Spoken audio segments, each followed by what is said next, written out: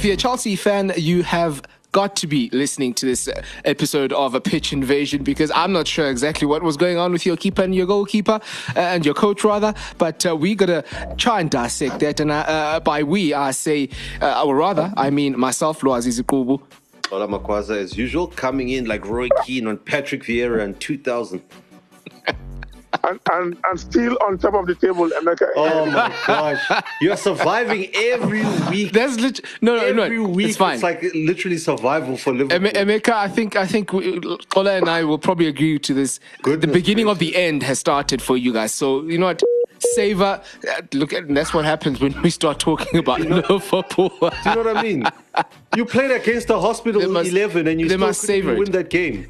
You guys must savor the moments you spend at the top of the table, because they will come to an end very soon. There was a casualty ward at Old Trafford. It wasn't Manchester United. It was a casualty ward FC. But we'll touch on that game. Because I guess in many ways it took away what happened, took away from how it had been built up and everything. But we're going to start with South African football in the ABSA Premiership, and I think we spoke last week about how big a week that was going to be for the league, and in many ways, well, I think perhaps Orlando Pirates the biggest winners of that week in terms of collecting 4 points. I feel like a sucker because last week I said if Pirates do not beat SuperSport, right, it's over. The league is over. Yeah. However, there was a caveat that I threw there, because I said if one of the teams do win and Pirates don't win, I rule Pirates out. And the permutation actually came out that both those teams drew and Pirates won. And, Chiefs also drew over the weekend. So I think Pirates, that win, a resounding win at that, they've kicked, I wouldn't say kick-started, but, they've renewed their interest in the title. Because it's been a while since we've seen Pirates actually perform like that and play like that. Yeah, they're back to second now. Yeah, it's been a while. So it was good to see them again. And I saw a tweet mentioning that and as a Chiefs fan, I had to agree that when Pirates do get into gear, even as a hater, you have to agree that they play some really good football. I mean, they really played good football. I mean, I think two of their goals, was something that you would attribute to, sort of like that Brazilian flair style of football, 1-2s, a lot of skill, and that's what you want. I mean, as South African fans, I mean, we thrive on skill and that sort of play. So, Pirates really played. Really outplayed AmaZulu in every facet. And I think the other thing for me that was interesting was that we got 4 goals. Is this we? Are we back to we? Are we back to we now? Yes, we're there again. And 4 goals is really a treat in South African football. I mean, there are some weekends where you get 4 goals across 3-4 games. So that's true. If one team scores 4 goals, you've got to celebrate that. And they're back in the title hunt. And I mean, I said this last week as well. I know I'm going to Chiefs now, but the Chiefs draw, had Chiefs had won that game, how interesting is that? There would have been 7 points off Wits at the top. I know Sundowns still have games in hand, but it just shows how crazy this ABSA Prem season has gone, because no team has actually gone through a sustained period where you can say they've had a stranglehold on, being title favorites or first place. And, with the last sort of games coming out now, I think Chiefs still have Wits and Sundowns, so they could decide the title with those 2 games. I really think it's going down to the wire this year. And as for Pirates, like I said, they're still in African football, so I think they might have to make a decision to say, guys, because remember, they don't have that luxury that Sundowns had with the squad size. Yeah. They might have to say, guys, is it worth it going for this title or that title? Which one can we actually say we can knuckle down and, put all our eggs in one basket? And I mean, Sundowns games in hand now don't mean much when you can't win them. 2 games in hand now for Sundowns, and I'm glad you touched on them, because Emeka, I wanted to ask you, where does it leave Mamelodi Sundowns? Yes, they've got 2 games in hand, but they've drawn these 2 that they've played in a big week where, had they won them, they'd be sitting top of the standings and quite comfortable with 2 games in hand. But they drew both, and I think maybe in both, we didn't see any signs of them actually playing well enough to actually win, especially the Wits game. They didn't really, give us an indication that they really want to defend this title. Listen, I was last weekend. I was at both games. I went to, and funny enough, on the same day, I went first to Bidvest, and I watched the Bidvest Finally, you're working. Sundowns game. Worried. Yeah. I watched the game till about 10 minutes to the end. I drove to Orlando to see Pirates game, and watching all three of them that day, Pirates looked like the team that was. I mean, they played like they were real champions on the night. I think with Sundowns in that game, they scored early, and for some reason they just couldn't push beyond that limit. And once Wits got back into the game, it became very clear that Sundowns were going to live with at least a point in that game, because it was a game where they.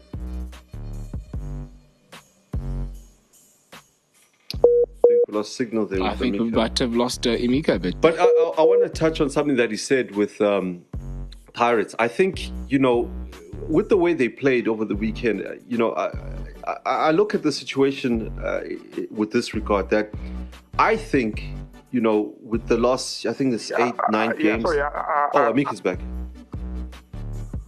Emeka, can you hear us? Sorry, I was saying that yes, I can hear you. I was saying that Sundowns, they look like the two games in hand mean nothing to them, because they haven't shown the hunger to make it count. And if they continue like this, they're going to get to a point where the pressures of the African competition will get the better of them, and then they might not carry it through. I personally think that Cape Town City might be the team that could decide this title. Yeah, that's a very good point that you make, because they are coming up against Sundowns, and look, Cape Town City are in great form at this moment as well. Even without, they don't have the worries of Africa. They really don't. But they'll be without both Roland Pucha and Thabo Nodata, two very crucial players to them for a couple of weeks due to injury. Well, they've signed that former Fulham wing as well.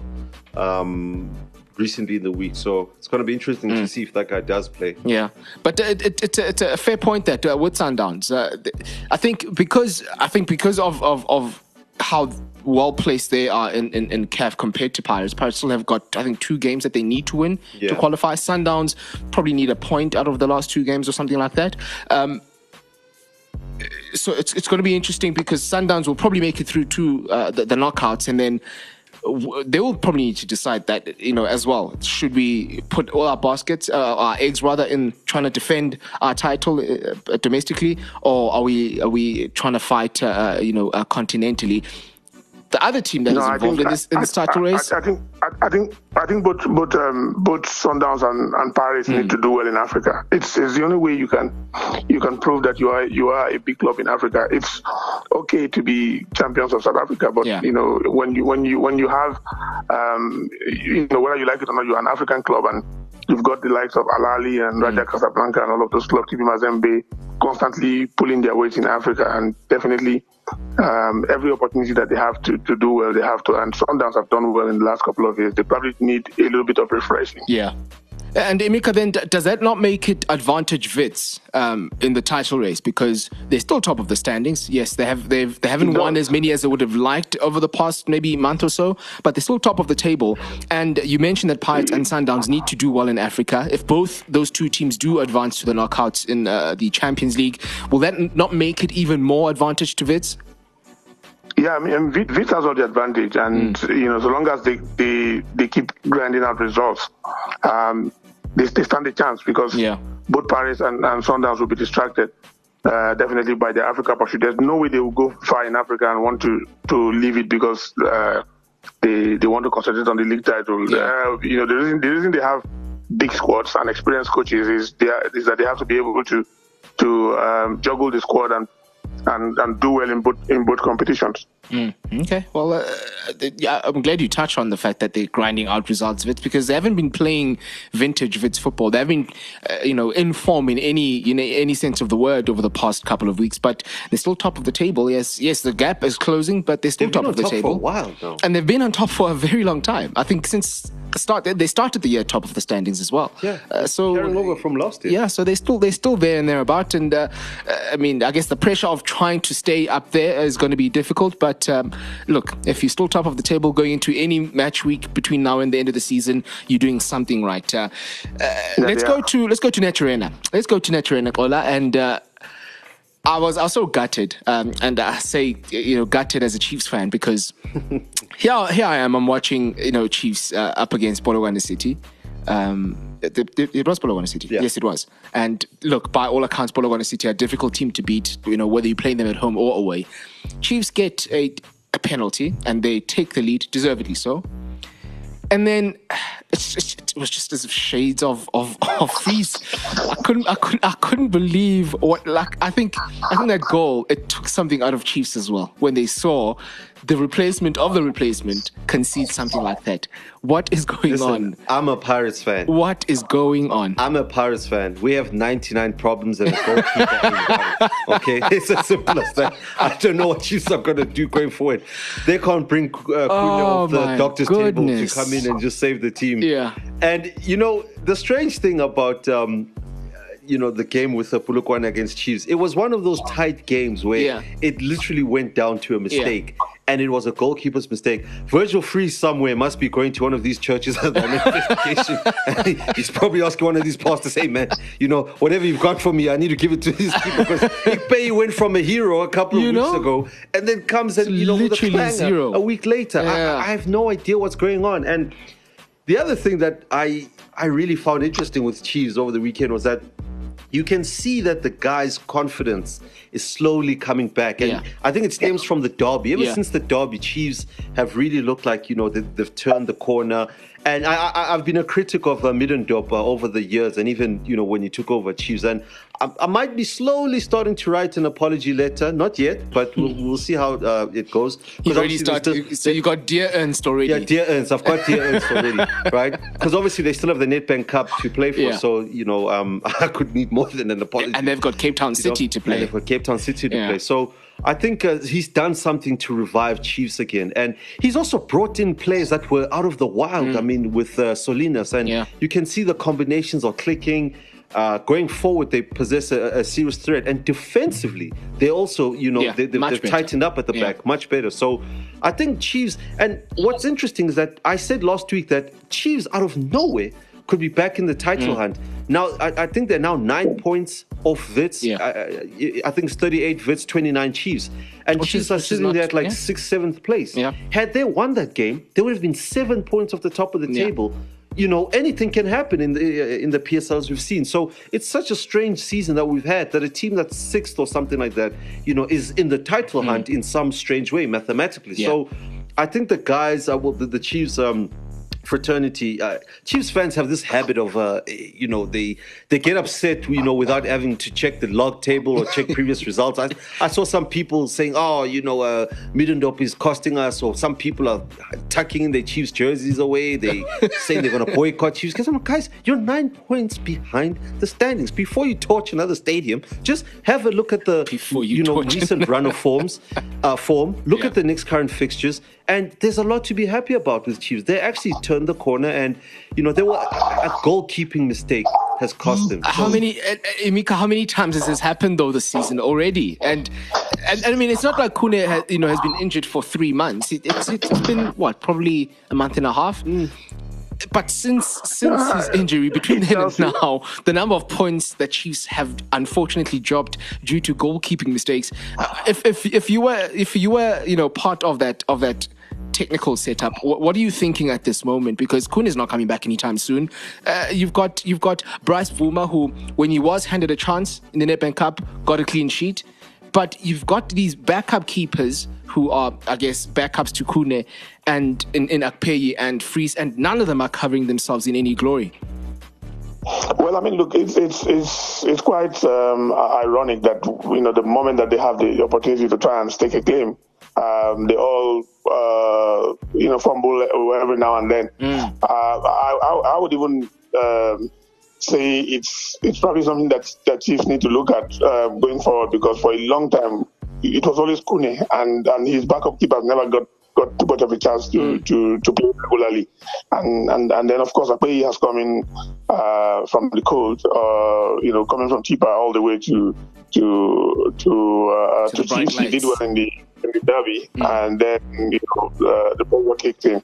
I'm hoping that maybe he will, find his right kind of composure whenever he gets another chance, because Kune is not coming back soon, and if they don't do something, this could just cost them, because like you rightly said, they've turned the corner and should actually be challenging for the title now. Yeah, you know what, and I'm just throwing back a bit to the good times remember when for probably 10, 20 years, goalkeeping has never been an issue for Chiefs. Remember when I remember a time when Brian Baloyi was there, and was it Ruben Fernandez's backup? Yeah. Fernandez came number one, Kune became his backup, Kune became number one, and we had from Brilliant Kuzwayo to Riyad Peterson as our number two. So Chiefs have always been well stocked when it comes to goalkeepers. I don't know what has happened. I think Brilliant also was. Yeah. Brilliant was good. Very good. The time he had his moments, but he was really good. I don't know. Maybe I guess it's also another indication of how perhaps not as great as it should be. The whole. Who's the Chiefs goalkeeper in the MDC? Brian Peterson. Why don't they give him a shot? I mean, because he's part of the first team squad as well. So why don't they give him a shot? That's you've got an MDC team for a reason. You've got a reserve team for a reason. So if it's failed with your first choice keepers, obviously this is before Agbeyi, right? Yeah. But why not give the guy a go? That's been the question. That's been the question. Why did Chiefs have to go get Freeze to come in and then go get Agbeyi to come in when you've had Bruce Bvuma and Brian Peterson for 2-3 seasons as backup to Kune? Yeah. So what are you saying to those two young goalkeepers, especially in the face of the two keepers that you brought in, not quite covering themselves in glory as well? So a lot to ponder really for Chiefs in that department, because I think, as you put it, Emeka, they've cost Chiefs a number of points up to this point, and the season is still about a third of the season to go. They've cost you silverware, guys. Yeah, remember, the Chiefs are out of the Kev Confed because of a goalkeeping mistake. They lost the game because of another goalkeeping mistake. Now they've drawn one. That's 4 points, and continental football. Yeah. And you add those 4 points, like I said, they're 9 points behind Wits, right? That's 5 points, off the title they are. And remember now, with South Africa, having renewed their interests in African football, there's places to play for in terms of continental football. So, and a team like Chiefs, maybe the Champions League spot is a bit too far for them right now, with Sundowns and Pirates and Wits. I think that 1, 2, 3 spot is between those three teams. But, the fourth place spot also means, continental football. And Chiefs, if you look at their badge, there are no stars on there. So, they might want to look at something, deeper into the... What also I think, before we move on, what also really doesn't sit well with Chiefs fans is... we've all three of us have agreed that Chiefs have turned a corner in terms of performance. They're playing much better. And the thing is, it doesn't matter how well you play on the pitch if you're not secure at the back, if you don't trust your goalkeeper, it's gonna affect the outcome of your productivity on the pitch. And we've seen, again, Chiefs played really well against Polokwane City at a difficult place to play. Chiefs, they should have won, perhaps. They didn't. They dropped points because of literally one mistake, and that was probably all that Agbeyi had to do all game. Yeah. And it doesn't sit well with Chiefs fans, because Middendorp has actually done a great job in getting Chiefs back playing the way that we know and want Chiefs to play, but the goalkeeping department is still a bit of an issue, and I say bit with a tongue in cheek as well. But Sunday was a day where, Emeka, all 4 of our under-20 hopefuls that will be in Poland a little later on this year, they found out who exactly they'd be facing. And I'm going to start with South Africa, because an extremely difficult group in Portugal, Korea, Argentina as well, Group F. And based on what we saw in the AFCON under-20s, where I think South Africa scored just one outfield goal, it doesn't quite give us a lot of confidence that they will be getting out of that group. No, they need to work hard, because teams like Portugal, Argentina, Brazil, these countries always work very hard at youth level, and technically. things like goal scoring and so on and so forth. It's where they excel the most, and that's why a lot of their strikers end up in mainstream clubs in Europe. But the problem with South Africa, we saw also in the tournament, was their inability to score. Otherwise, I thought they played very well, and there's room for them to try and work on that before the tournament starts. They might be able to get some needed help. Maybe they need to hire Benny McCarthy and Sean Bartlett. It wouldn't hurt to them. Work with the boys. It really wouldn't hurt them at all. And maybe take one of those two because it's going to be off season. Yeah. So take one of those two to the World Cup, and it really wouldn't help to have them there, because I remember, and I'm trying to compare this squad to the one of 2 years ago, and. Look, without taking anything away from this current squad, they've qualified for the World Cup, so they've done something right. But there's a gulf in I don't want to say ability, but in class between the squad of 2 years ago was really talented, was extremely talented. They were really good. They were really good. You talk to Teboho Mokoena now, who's now Rivaldo. Rivaldo Kutsia. Pagamani Mahlambi, yes, didn't go to the World Cup because he was injured. There's Singh, Luther Singh, Grant Magaman. These are guys who are playing regular football. And the big issue with this squad, this under-20 squad that has sort of developed after the under-20 World Cup, is that a lot of them aren't playing first-team football. A lot of them are playing either MDC or playing NFD. So, in that sense, how much hope can they have going to the World Cup? To be honest with you, this group, when I saw it, I was actually watching the draw live, and we were the very last team. Yeah. And I'm sitting there and I'm thinking, gosh, there's still that Group F open. And I'm like, oh, no, don't put us there. Because if you all remember, Argentina, under-20 World Cup, they take that seriously. Yeah. Okay, that's where the Pablo Aimars, the Sergio Agueros, the Lionel Messis of this world. That's where they came from. This is where they made their names. So at Portugal with the Luis Figos and Ronaldos and so forth. So this is the tournament where you could run into the next Messi, the next Luis Figo.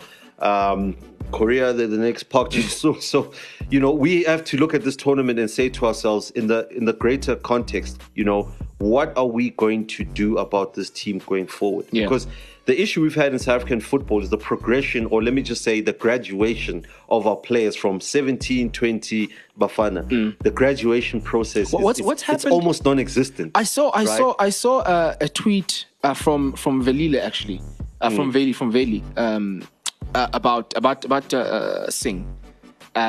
And how crucial, he was saying how crucial he's going to be, because, he's in pretty good form at the moment, and how crucial he's going to be for the under-23s coming up. And you've just mentioned 17, 20, Bafana. What has happened to our under-23s? Now, I'm going to get to that, right? Now, I'm now looking at myself and I'm thinking, Lyle Foster, right? He's, 18, 19, okay? 18, 19, however old he is, right? He should be the captain and leading this team, okay, in this World Cup. So the point that I'm trying to make is that, there's a process, that South African soccer needs to examine. And it's the graduation from about 17, before the next tier of a professional, whether it's 20 or 23. Because, like I said, in world football, anybody that's 19 or 20 right now, you're either at the reserve team of the big team or you're starting at a big team. So we need to address that in our local football and say, these guys that are in the under-20s now, what becomes of them going forward? Because I think the other problem that, we have is we hold back our young players. And you look at the smaller South African teams from the NFD, for example, when... Or the league below the NFD. I saw something on TV the other day that Lerato Chabango has been signed, right? Or he's on trial somewhere. And I'm thinking to myself, okay, God bless Lerato Chabango. Nothing against the guy. He's paid his dues in society. But what are we saying to these guys here when those guys keep getting chances after chances and these guys are pounding on the gate saying, guys, give me a chance? And I then ask myself, what are we going to say to Bafana in 2-3 years' time when these guys are not even getting a look in? You cannot tell me that, ever since, I'm going to wrap up on this point, Amika. You remember Mkhanyiseni Siwahle, right? Who can forget? Okay. That guy burst on the scene at that age with that, that pace, the flair, and he was 15 or something like that, right? and I look at Rivaldo Coetzee, right? Same story, okay? Why is it that we can name those guys because there've been so few? How come in the first team there is no 18-year-old on the bench, 17-year-old, like a Lyle Foster, waiting in the wings? Why did Monaco have to come and make us realize how good Lyle Foster was? Do you know what I mean? So that's what worries me about when I look at this team going into this World Cup. And, the greater picture is that the graduation of these players is just, I don't know where SAFA, where they stand on that, because we even now saying the under-23s, the question you asked about the under-23s, to be quite honest with you, the under-23 team, anything about that. 20% of this team should be in the under-23 should team, be. Right? So for me, I'm just confused as to why we don't make these guys, from under 20. How many of them are good enough to be now under 23? Kola, Emeka, and I know you wanted to come in here, and I just want to make this point about the graduation. And Emeka, we've touched on this before on the show.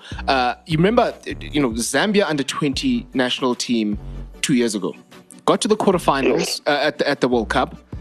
And going into the qualifiers for the World Cup a year later, they had about at least 5 or 6 of those under-20s playing national team football. Yes. And they were the main guys. They were the main guys in that team. They were took them to the World Cup. Exactly. And that talent was good enough to get past the likes of Algeria with all their star-studded squad. I remember they beat. I watched that game. Yeah, they nearly did qualify. Algeria upside down. They nearly did qualify for the World Cup with a very young squad. So I don't understand what it is. I mean, you've been involved in I guess local football for a while, Emeka. Why do you think mentally we aren't opening ourselves up to that? I think it's a problem with the national selectors. The difference between Shakes and Baxter, for instance, is that Baxter likes to play with the more experienced players. He's coming and he's kind of relied on a lot of them. One thing that Shakes did was he wasn't afraid to start Rivaldo Coetzee against Nigeria. He wasn't afraid to. There were a lot of players. I still remember Makwaka, I think that's his name. He was the junior team captain at the time and got put into the Bafana team. So there were a lot of those youngsters and the progress that the team had with the kind of structures where the national coach. In that instance, Shakes had been through the junior team, so he knew a lot of those players, and it worked out pretty well because there was this whole progression. And I think that's also something that whoever comes after him needs to be directly involved with the national team at all levels, so that you're able to make those kind of progress. And then coming to the clubs, I think that they sometimes, I'm not saying don't go buy foreign players or don't buy sometimes some of the other big name players there, but look at some of those promising young players. Yeah, no, I mean it's a very fair point that he's making, and I'm just looking at that squad. A lot of players who are not even, they're going. Yeah, Emeka? There are a lot of players who are making it into Europe without playing in the PSL. Yeah, that's a very good point. Can I just,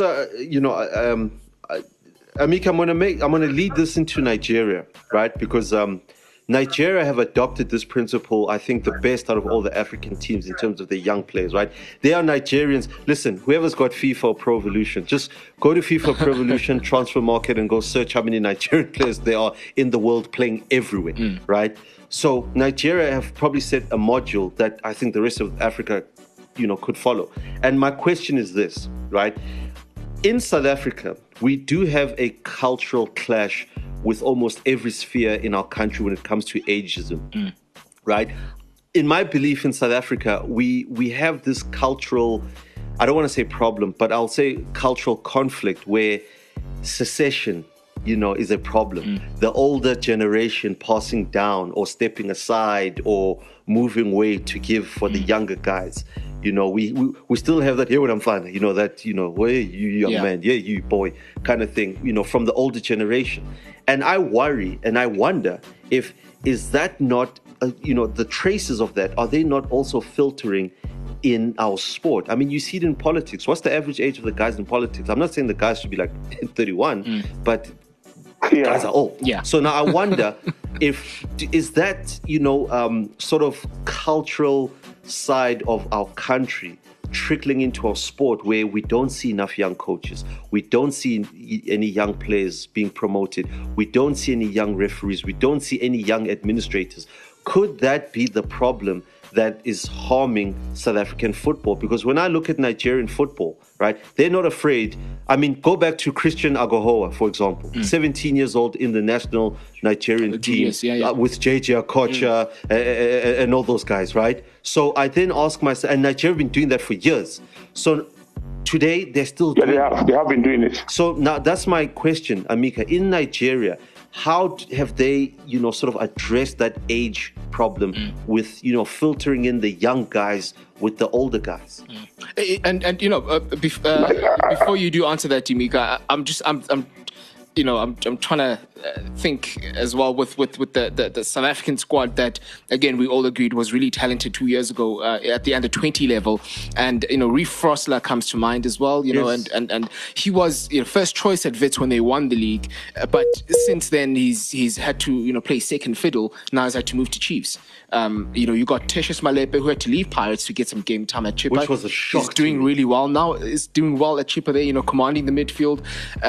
So it's unfortunate because, again, we talk about how much talent we do have in this country and how well we do to get those talented players to the world stage. But when they come back, we don't give them the platform to showcase their talent.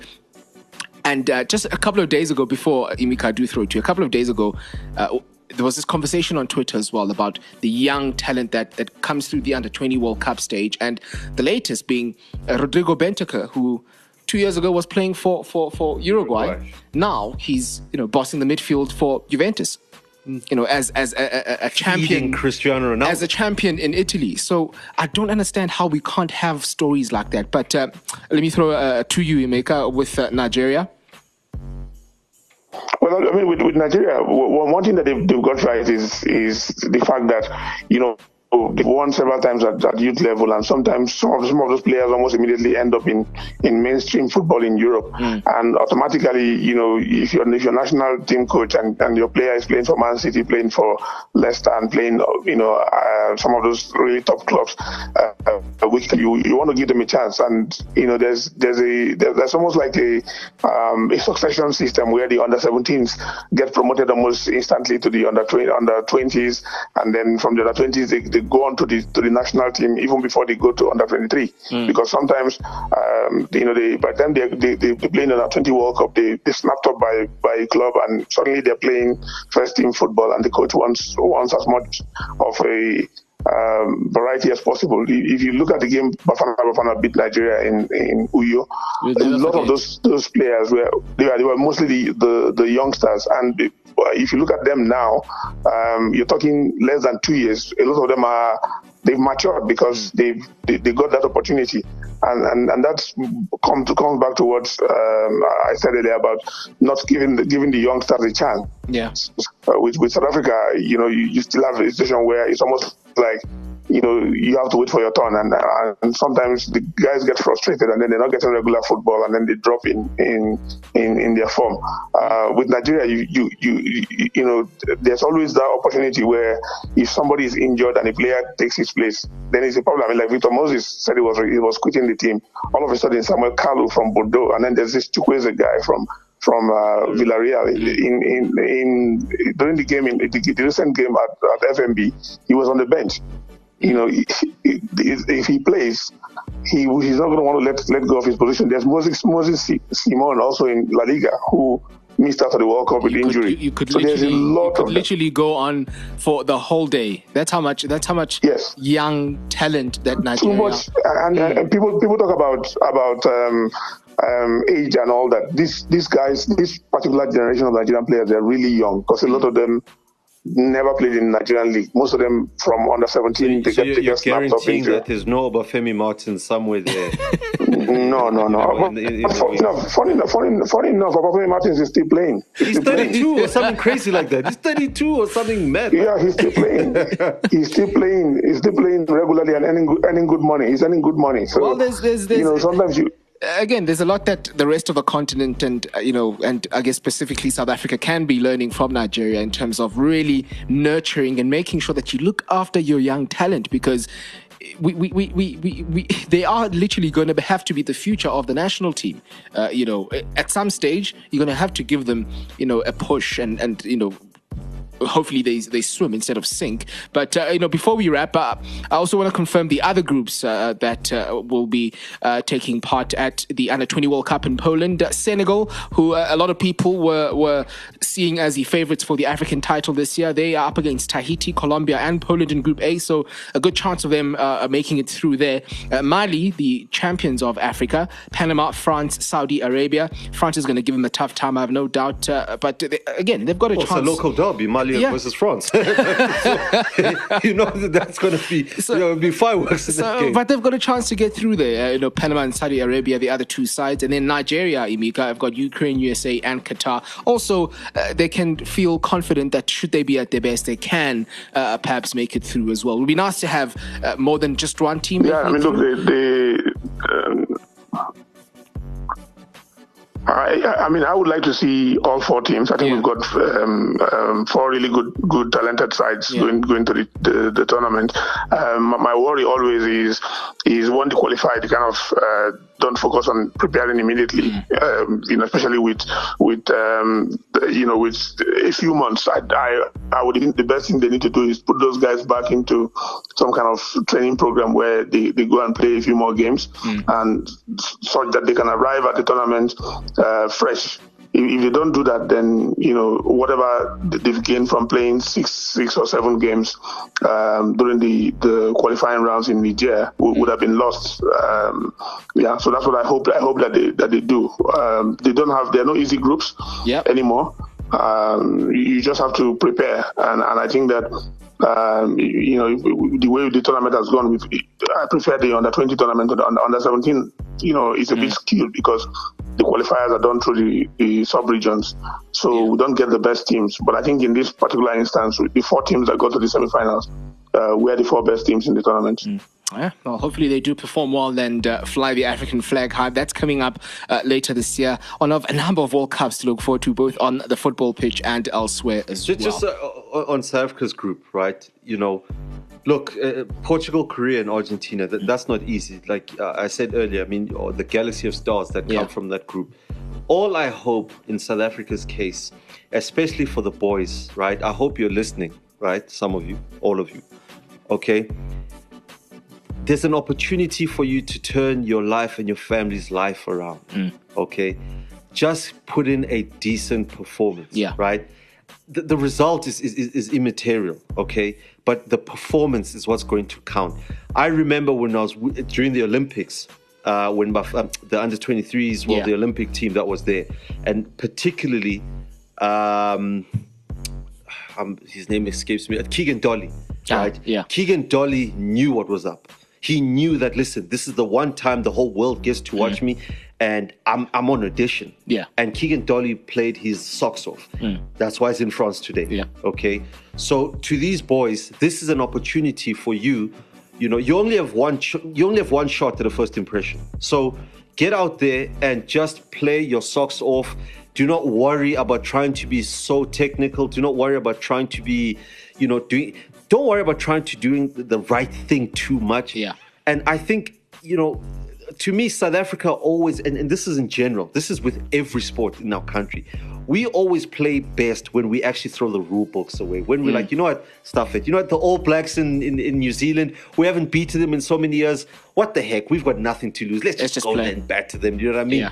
Bafana against Spain. You know what I mean? Who cares? It's Spain. Let's just go out and play. Okay. So I hope that these boys, for their sake, put in a performance that in years to come we can say, hey man, that guy, played at the under-20s and they're scouts there. Of course they are. So just put in a performance, guys, and play your hearts out. That's all. In those wise and encouraging words from Kola, we're going to take a short break. When we come back, we're going to cast our eyes to England and, of course, what happened between one goalkeeper and his coach. We'll be back. You are listening to the Pitch Invasion podcast, the podcast for football travelists.